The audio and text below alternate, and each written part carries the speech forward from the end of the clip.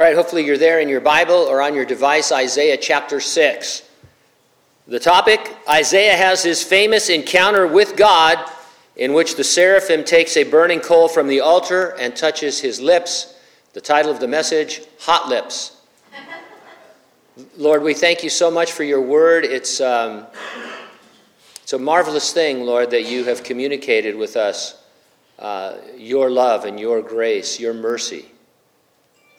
We appreciate you and thank you for the opportunity to be here in a place where you promised you would walk among us during a time, Lord, when we have gathered as the body of Christ and as the temple of the Holy Spirit. We always want to pray for unbelievers who may be here, Lord, or who may hear these words someday. Lord, we pray that they would be struck by the wonder of your forgiveness, and that grace, Lord, would open their hearts to receive you. So, Lord, take control. In Jesus' name we pray, and those who agreed said, amen. You've heard of the prodigal son, but have you heard of the profligate son? In the Old Testament, in Deuteronomy, we are introduced to him. If a man has a stubborn and rebellious son who will not obey the voice of the father or the voice of the mother, and who, when they have chastened him, will not heed them, then his father and his mother shall take hold of him, bring him out to the elders of the city, to the gate of his city. And they shall say to the elders of his city, this son of ours is stubborn and rebellious. He will not obey our voice. He is a glutton and a drunkard. Then all the men of his city shall stone him to death with stones. So you shall put away from the evil from among you, and all Israel shall hear and fear. If your kids think your discipline is harsh, read this to them. Does gluttony carry the death penalty? That's scary. That's the thing I got out of that. Man, that's rough. No, it doesn't.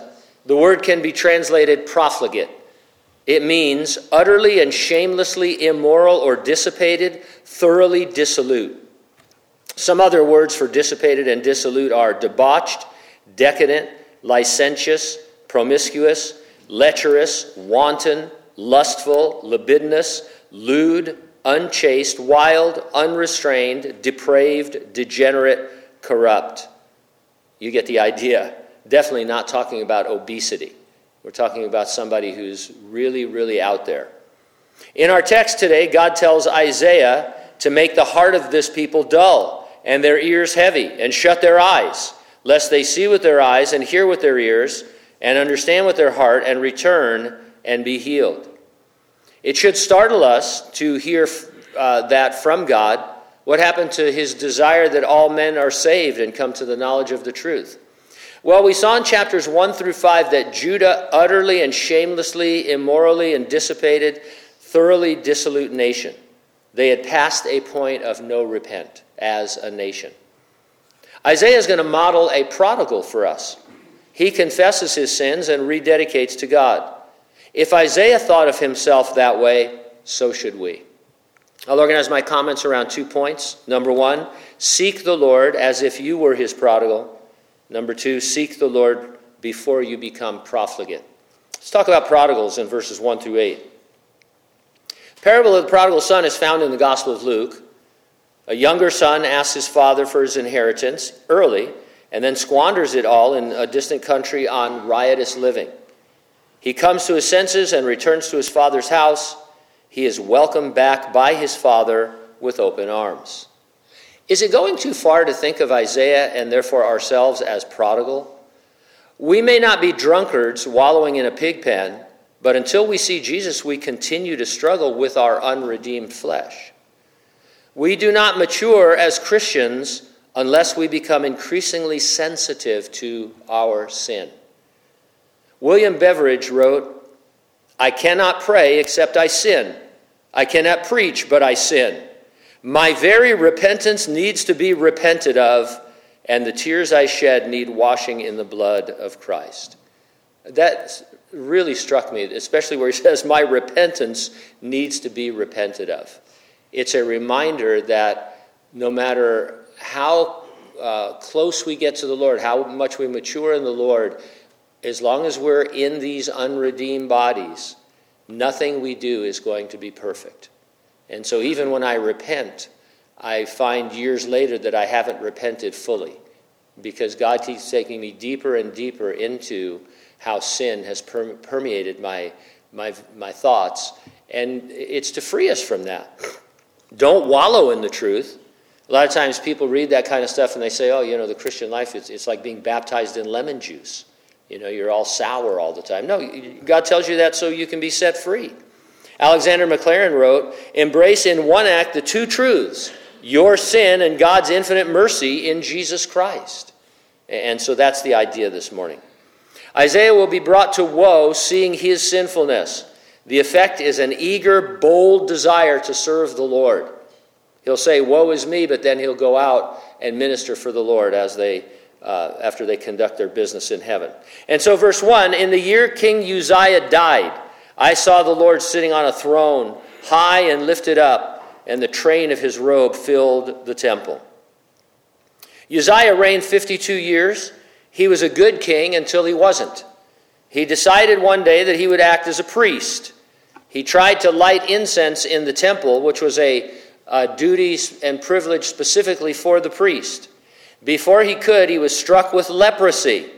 The account in 2 Chronicles reads, when he was strong, his heart was lifted up to his destruction, for he transgressed against the Lord. Weakness is your strength. It humbles you to seek the Lord's help at all times. You might be familiar with the story of Jacob wrestling with an angel all night.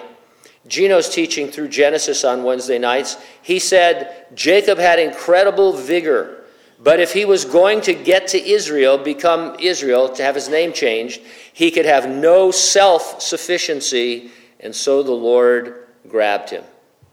When you think you are strong, physically or spiritually, you are wrestling with God. You don't want to admit that you're not as strong as you think you are. Tap out and yield to the indwelling Holy Spirit. It is only when you know that you are weak that you are strong. Let the Lord do it. He wants to use you. You need to be bold to go for him, as we'll see with Isaiah. But, this idea that you contribute anything, or that, God sees you and sees how gifted you are in a worldly sense, right? And then says, well, I have to have that. And so, you may have gifts and talents that the Lord can use, and you should use them for him. But he doesn't find you because you're so gifted and say, well, I need to have a person like you. I've told you many times, sometimes you need to look at a person and just shake your head and say, I don't understand how God could use you. You're whatever. I mean, you're not the guy I would choose. And God chooses some really weird people in the Old Testament and the New Testament, right? And puts them together in these strange relationships. But it's to show that it's him. He's doing it. When the disciples, after the Lord rose from the dead and the disciples were ministering, the Jews were struggling with the idea that how are these guys doing this? All they were ignorant guys that were with Jesus Christ. And that's all you and I are ever, that's a great compliment, I should say, to you and I. You and I are ignorant men and women who have been with Jesus Christ. And you can't argue with that. And so be weak so that the Lord can be your strength. The first 5 chapters occur after Isaiah was called and commissioned. We needed to see Judah as profligate. Otherwise, God's message for Isaiah seems a harsh overreaction. National transfer of power can be a turbulent time. Judah's throne might be empty, but God was seated on his far greater, more glorious throne in heaven. Probably you should read Isaiah 6, verses 1 through 13 before you watch the news every time, because it reminds you that what you're going to see does not cancel out the fact that God is on his throne, in control, his plan unfolding. As the world seems to be blowing apart, the Lord keeps it on his schedule. Nations rage against one another, and God, he remains in charge. His mighty providence, without violating man's free will, keeps this romance of redemption on track to the consummation of the age. Isaiah was transported to the temple in heaven. No one can see God in his fullness.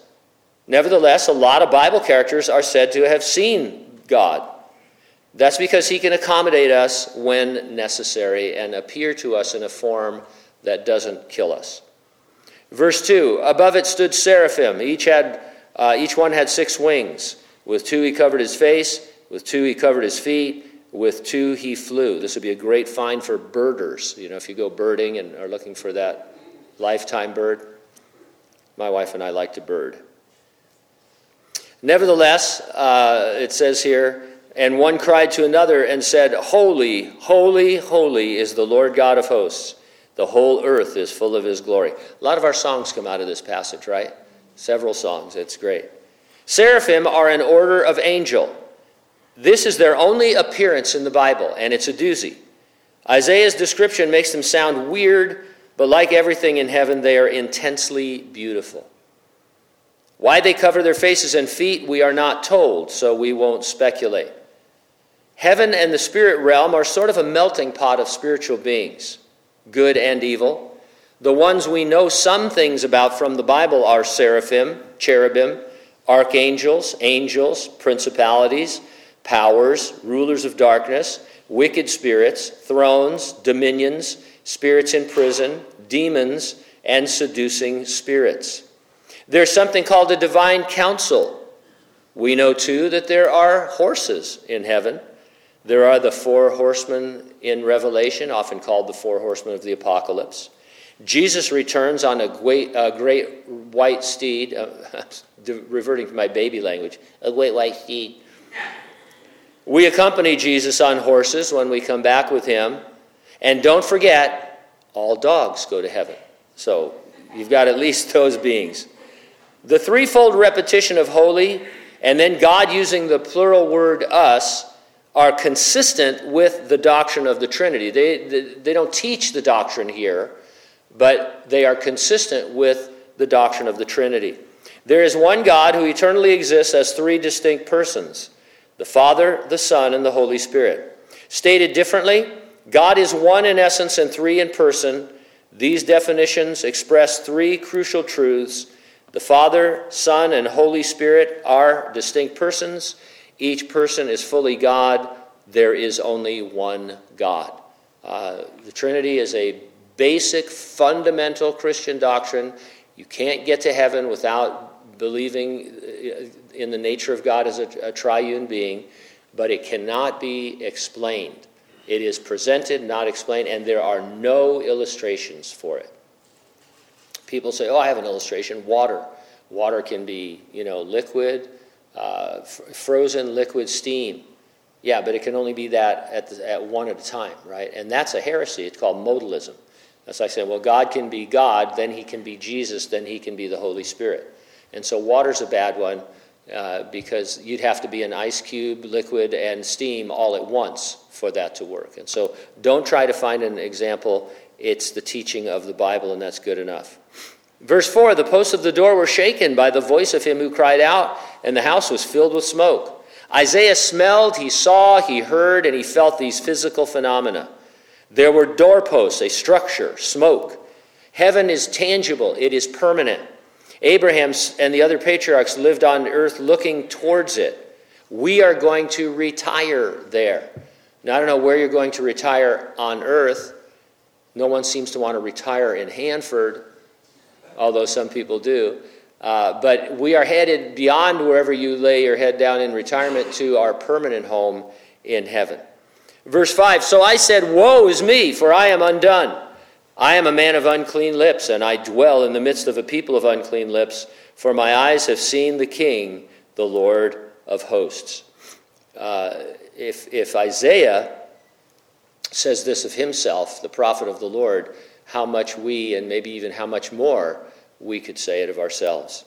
A friend of mine, Pastor Terry Michaels of Calvary Austin, tweeted, ministry is the only vocation where feeling qualified becomes a disqualification. If you're ever interviewing somebody for a ministry position and say, do you feel qualified? And they say yes, they're disqualified.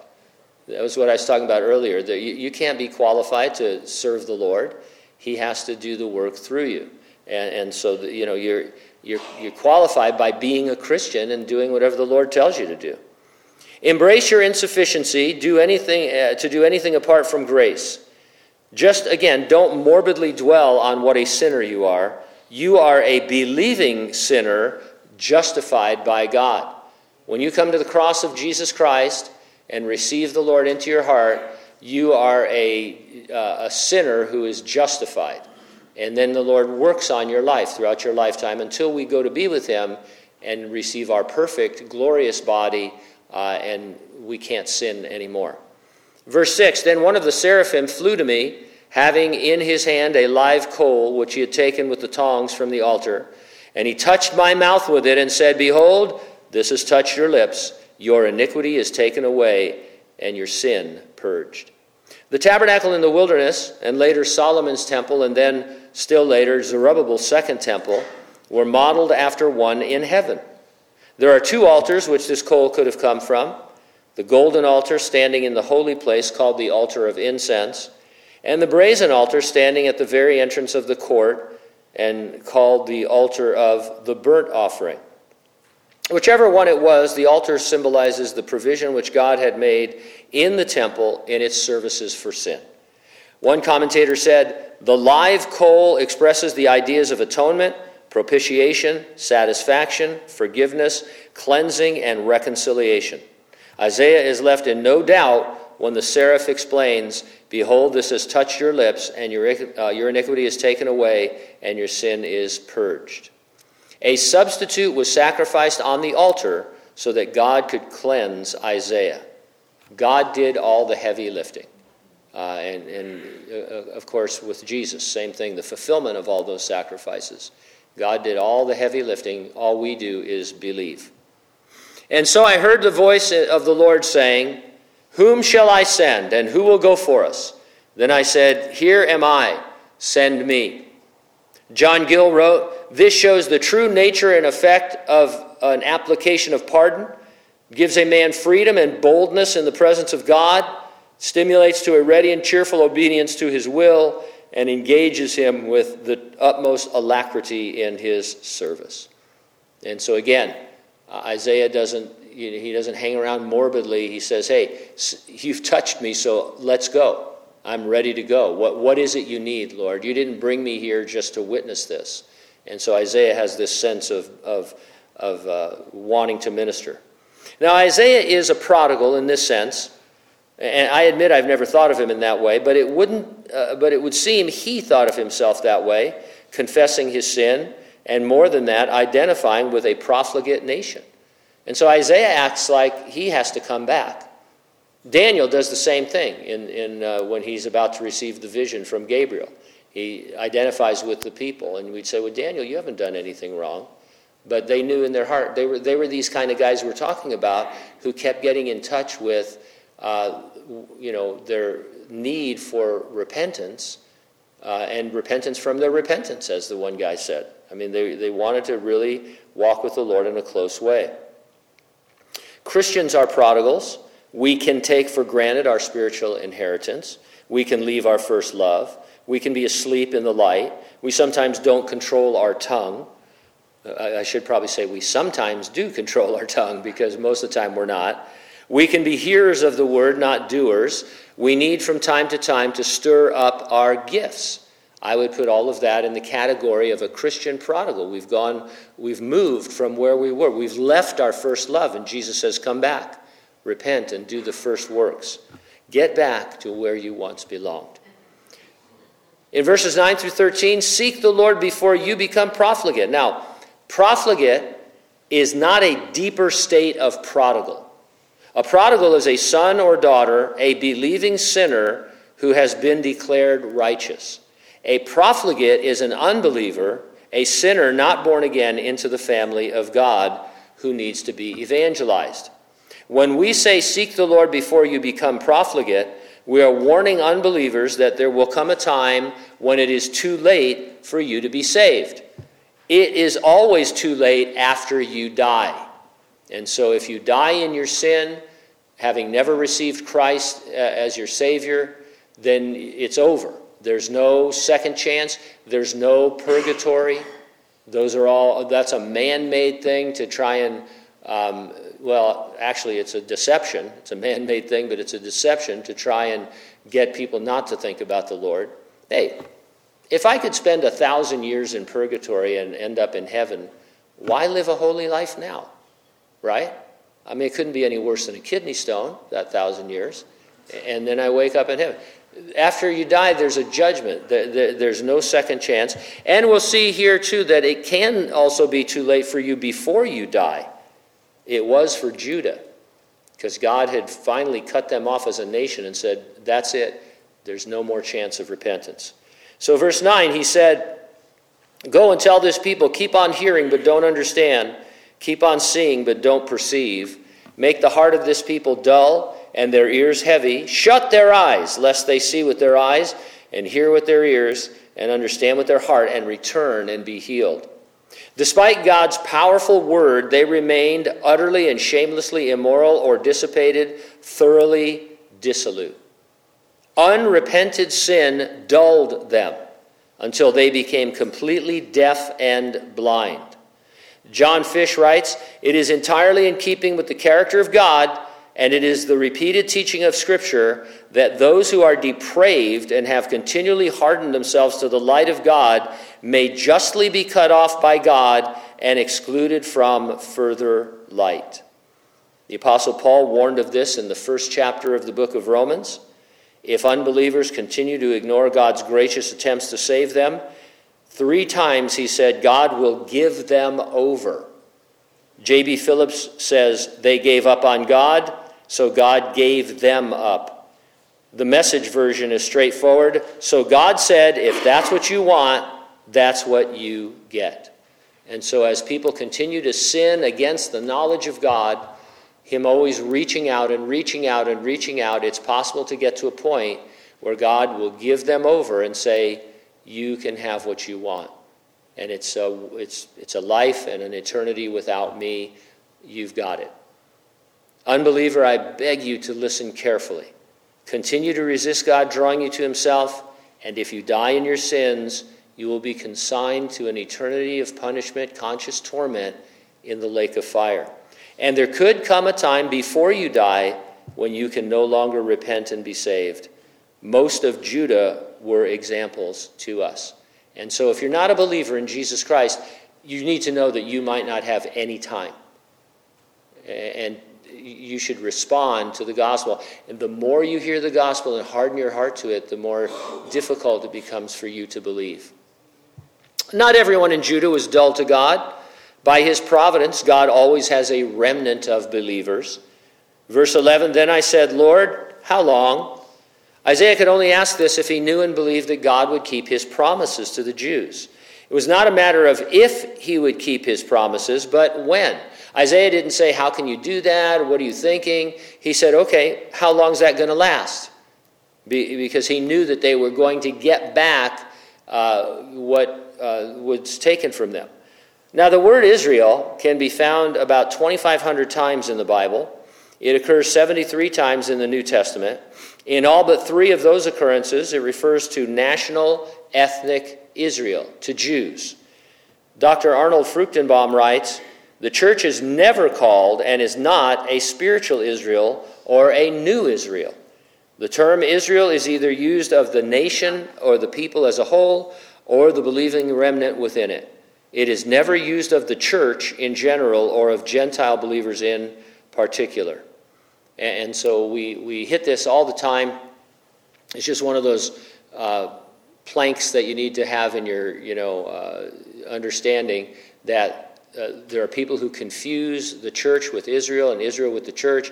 And once you head down that road, prophecy will never make any sense to you. Christians tend to think of the Lord dealing one-on-one with individuals. Well, that's true. But he also deals with nations. Today, Israel as a nation is blinded, according to 2 Corinthians chapter 3. But God is still saving individual Jews, according to the book of Romans.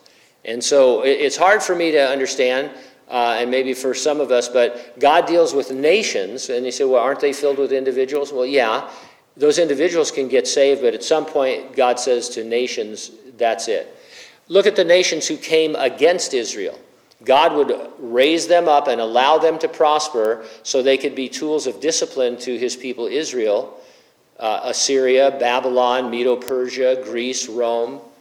But then God held them accountable as nations. And he says, hey, I'm going to wipe you out now because of what you've done and because of what you're doing. And so God has this nation idea. Then the Lord said, how long? Then I said, how long, Lord? And he answered, until cities are laid waste and without inhabitant, the houses are without a man, the land is utterly desolate, the Lord has removed men far away, and the forsaken places are many in the midst of the land. The punishment would last until the land is utterly desolate. And you can go through these two verses and notice the emphasis on land. The cities and houses upon the land would be abandoned. Citizens would be removed far away from the land, and most of the land would be forsaken. This would occur in the 6th century when King Nebuchadnezzar invaded Judah 3 times. The 3rd time was really bad. He destroyed the temple, ruined the land, and took captives. What we call the Babylonian captivity that ensued would last 70 years. Why 70? Well, I'm glad you asked. The Jews were supposed to observe a Sabbath day every 7th day of the week. That's pretty obvious from the Gospels. But what's not so obvious, they were supposed to observe a Sabbath year every 7th year, not planting their crops, letting the land rest. Every 50th year was Jubilee.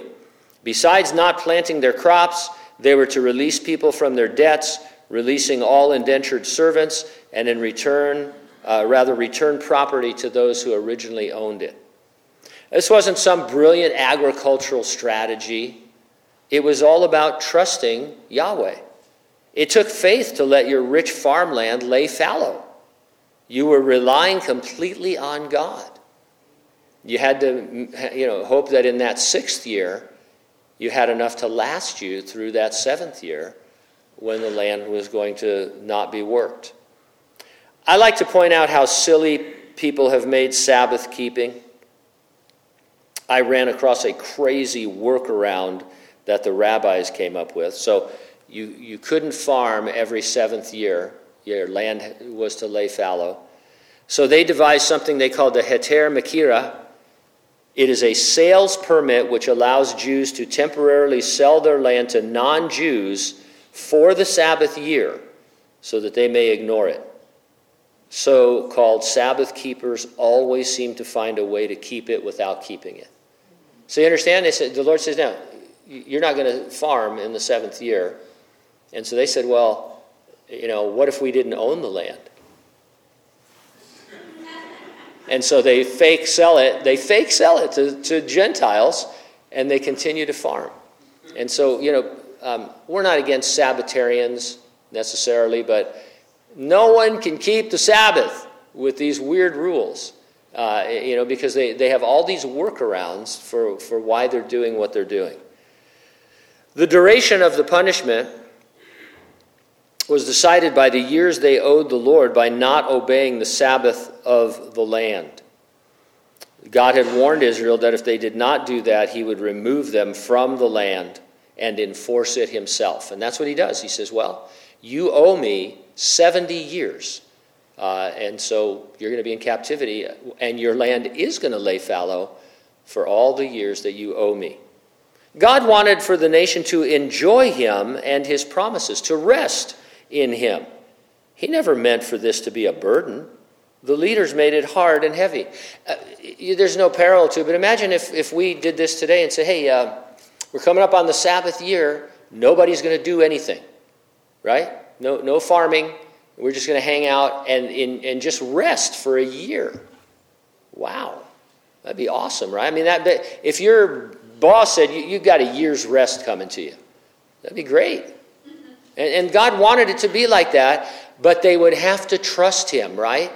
They would have to trust him to provide for them. And they said, yeah, no, You're the God who gave us manna in the wilderness and quail until it was coming out of our nostrils and water from a rock, but I don't know if we can trust you for a year. And so we're going to just keep farming. God's desire that we enjoy our relationship with him. One of the early creeds begins, man's chief end is to glorify God and to enjoy him forever. One commentator said, what could be more liberating, more thrilling, more amazing than that the God who made the universe would come to you, a hopeless sinner, and point you to the death of his Son, where sins are paid for, and then say to you, your first and greatest obligation is that you enjoy supremely what is supremely enjoyable, namely me and my Son in the power of my Spirit. And so that's the idea. God says, I desire to bring you joy and to enjoy our relationship. And the Jews, and carries down to us, it's like, I don't know if I can trust you. I need to do this. I know you told me not to, but I'm going to do it anyway because I don't trust you. Verse 13, a tenth will be in it and will return and be for consuming as a terebinth tree or as an oak, whose stump remains when it is cut down, so the holy seed shall be its stump. A small portion, a tenth, I'm not sure if this is an absolutely accurate measurement or probably more of a symbolic measurement. These are believers. They would be spared. Daniel and his 3 friends are an example. Not spared from difficulty, but they would be spared to go on as a nation and as believers. This tenth which survived the exile is compared to a tree. The tree will be cut down so that only the stump remains, but from this stump comes the remnant. Ever have a stump you can't get rid of? You cut it down and stuff keeps growing out of it. I had a guy tell me one time, this is a real environmentalist, he said, drill a hole in it and pour motor oil in it, it'll kill it. And everything near it for 1,000,000 years, that kind of thing. But I was just going to make a joke about the fact that it worked, but I never did that. It finally died. I finally rotted away. But I mean, it's like you're out there with the clippers all the time, and they've got these chemicals they use that don't work. And anyway, I don't have any more stumps, so don't come up with your remedy. I don't need to know that. God is often criticized for the wholesale slaughter of various nations in the Promised Land. Joshua was instructed to kill everyone, including animals. Now I'm going to read a headline right now that will disgust you. And I'm not going to comment on it, but if you have small children, you might want to cover their ears so that you don't have a conversation this afternoon. But I think it puts into perspective what we're talking about. Okay, you ready? This just came out this morning. Gino shared it with me. Spain decriminalizes sexual relations with animals. Okay. So, these are the kind of people they were dealing with in Canaan. Absolute, total profligates. Just immoral to the core. God for 400 years had been reaching out to them. They knew of the Lord because when they got to Jericho, their first stop, the citizens in Jericho were terrified of the Israelites because they had heard about what they were doing and they knew God was with them, the God of the Bible, the God of Moses. And on account of that, they were terrified, but they wouldn't repent. Could they have repented? Rahab did. Rahab the harlot. She told the 2 spies, "Hey, listen, I want to follow the Lord," and they spared her, but they didn't spare the others. They killed everything. F.C. Jennings wrote, "It seems like a strange and sad thing that the prophet Isaiah is sent to a blind, deaf, hard-hearted people. Yet we may safely say at once that our God never hardens the heart that would not be softened. He does not blind the eyes of those who would see." Was Isaiah's ministry a failure? Remember, we talk about these guys like Jeremiah, and we say, man, they had no converts, or it seems like they failed. Well, quite the opposite. His ministry was to go and have no response. Right? I mean, think about it for a minute. God told Isaiah, your ministry is to go talk to these people and have no response to your words. However, a remnant would be saved so that the Savior could be born. When we talk about Israel being spared and a remnant saved, this is important because Jesus came through that nation. And so if you wipe out all the Jews, then there is no Savior. And so there was a remnant. And the dull, deaf, and blind response to his message was a witness that they were profligates deserving judgment. Other nations who maybe had, knew a little bit about Israel and a little bit about Judah and a little bit about what Moses had said would say, hey, the fact that this guy Isaiah is preaching to them and they are not hearing it, not seeing it, not repenting, means that God is invoking what he said in Leviticus and he's going to judge them. Isaiah spoke to them plainly. At one point, the Jews say, he speaks to us as though we were babies. But they didn't understand. They couldn't understand because of their sin. They willfully rejected the word, so God gave them over as promised. Is it too late for the United States as a nation? Well, that's going to answer itself as time goes on. A case is easily made that our nation deserves God's judgment, right? Or to put it another way, it would be no surprise if God judged the United States. But we don't have an Isaiah. There's no Isaiah that's going to be raised up and say, now, this is happening, and it's definite judgment. We've got a bunch of people who, like to say things like that, but we don't know what the plan is for the United States. Isaiah received a truly awesome commission, but so do we.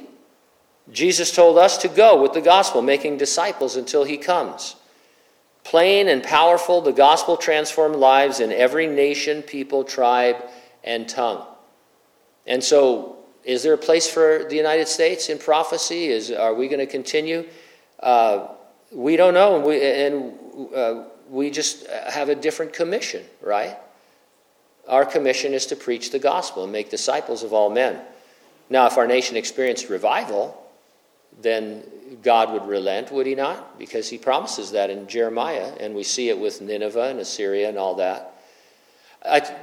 You've been following this revival, what they maybe are calling revival in Asbury, and I think that's the pronunciation, in Kentucky at the university there.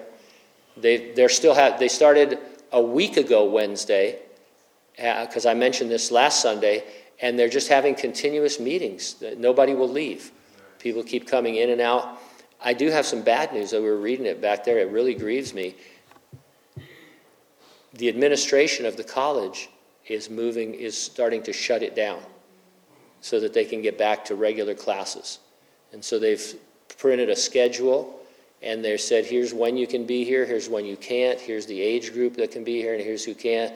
And they're starting to put some rules to it and all. And it's, maybe there's more to the story, but it's very sad. Now, you can't stop a move of God by, with your knucklehead ideas, but it's crazy what's going on sometimes, and it's unbelievable. And if you're on social media, and maybe you're here and you fit into this group, we can talk, but so many people are critical of what's happening there. All that's happened so far is that people won't leave the building and they want to keep praying and repenting and singing. It's not a Holy Ghost revival where people are jumping out windows and falling in the Spirit and doing things that could be considered odd or strange. It's just that people feel the presence of God there. Maybe it's not a revival. You'd have to define revival, I guess, right? But it's happening, and let it happen, right? Sure, you sent your kid to Asbury College or university to get an education, but he can miss a few classes, right? While God is doing a work in the auditorium. Come on, let's, I want to go there myself and punch somebody in the face, but that's not very revival-y. Richard Watson explained, not only is there the word and the ministry of it, but a special influence of the Spirit as distinct both from one as the other. There is that operation of the Spirit by which men are put into a capacity to repent when they hear the word. And so that's what we're to be about. Hey, get as politically active as you want. Do these other things, that the Lord maybe puts on your heart. But we're to preach the gospel wherever we go. And so don't forget that. And let that be your commission. In every sense, your lips have been touched symbolically because if you've come to know Jesus. And again, if you haven't, I'm not trying to scare people, although if that worked, I would do it. you don't know when you're going to die, and you don't know when you might have gone too far. And so, now if you're wondering, am I a prodigal or a profligate, then you're a prodigal, right? Because profligates don't wonder if they're, the other thing, you see, they keep spiraling down. And so people say, oh, how do I know? You wouldn't be worried about your state if you were profligate, if you're a non-believer, okay? And so if you're prodigal, we all are. Just, return to the Lord. Get back to where you belonged, as I said.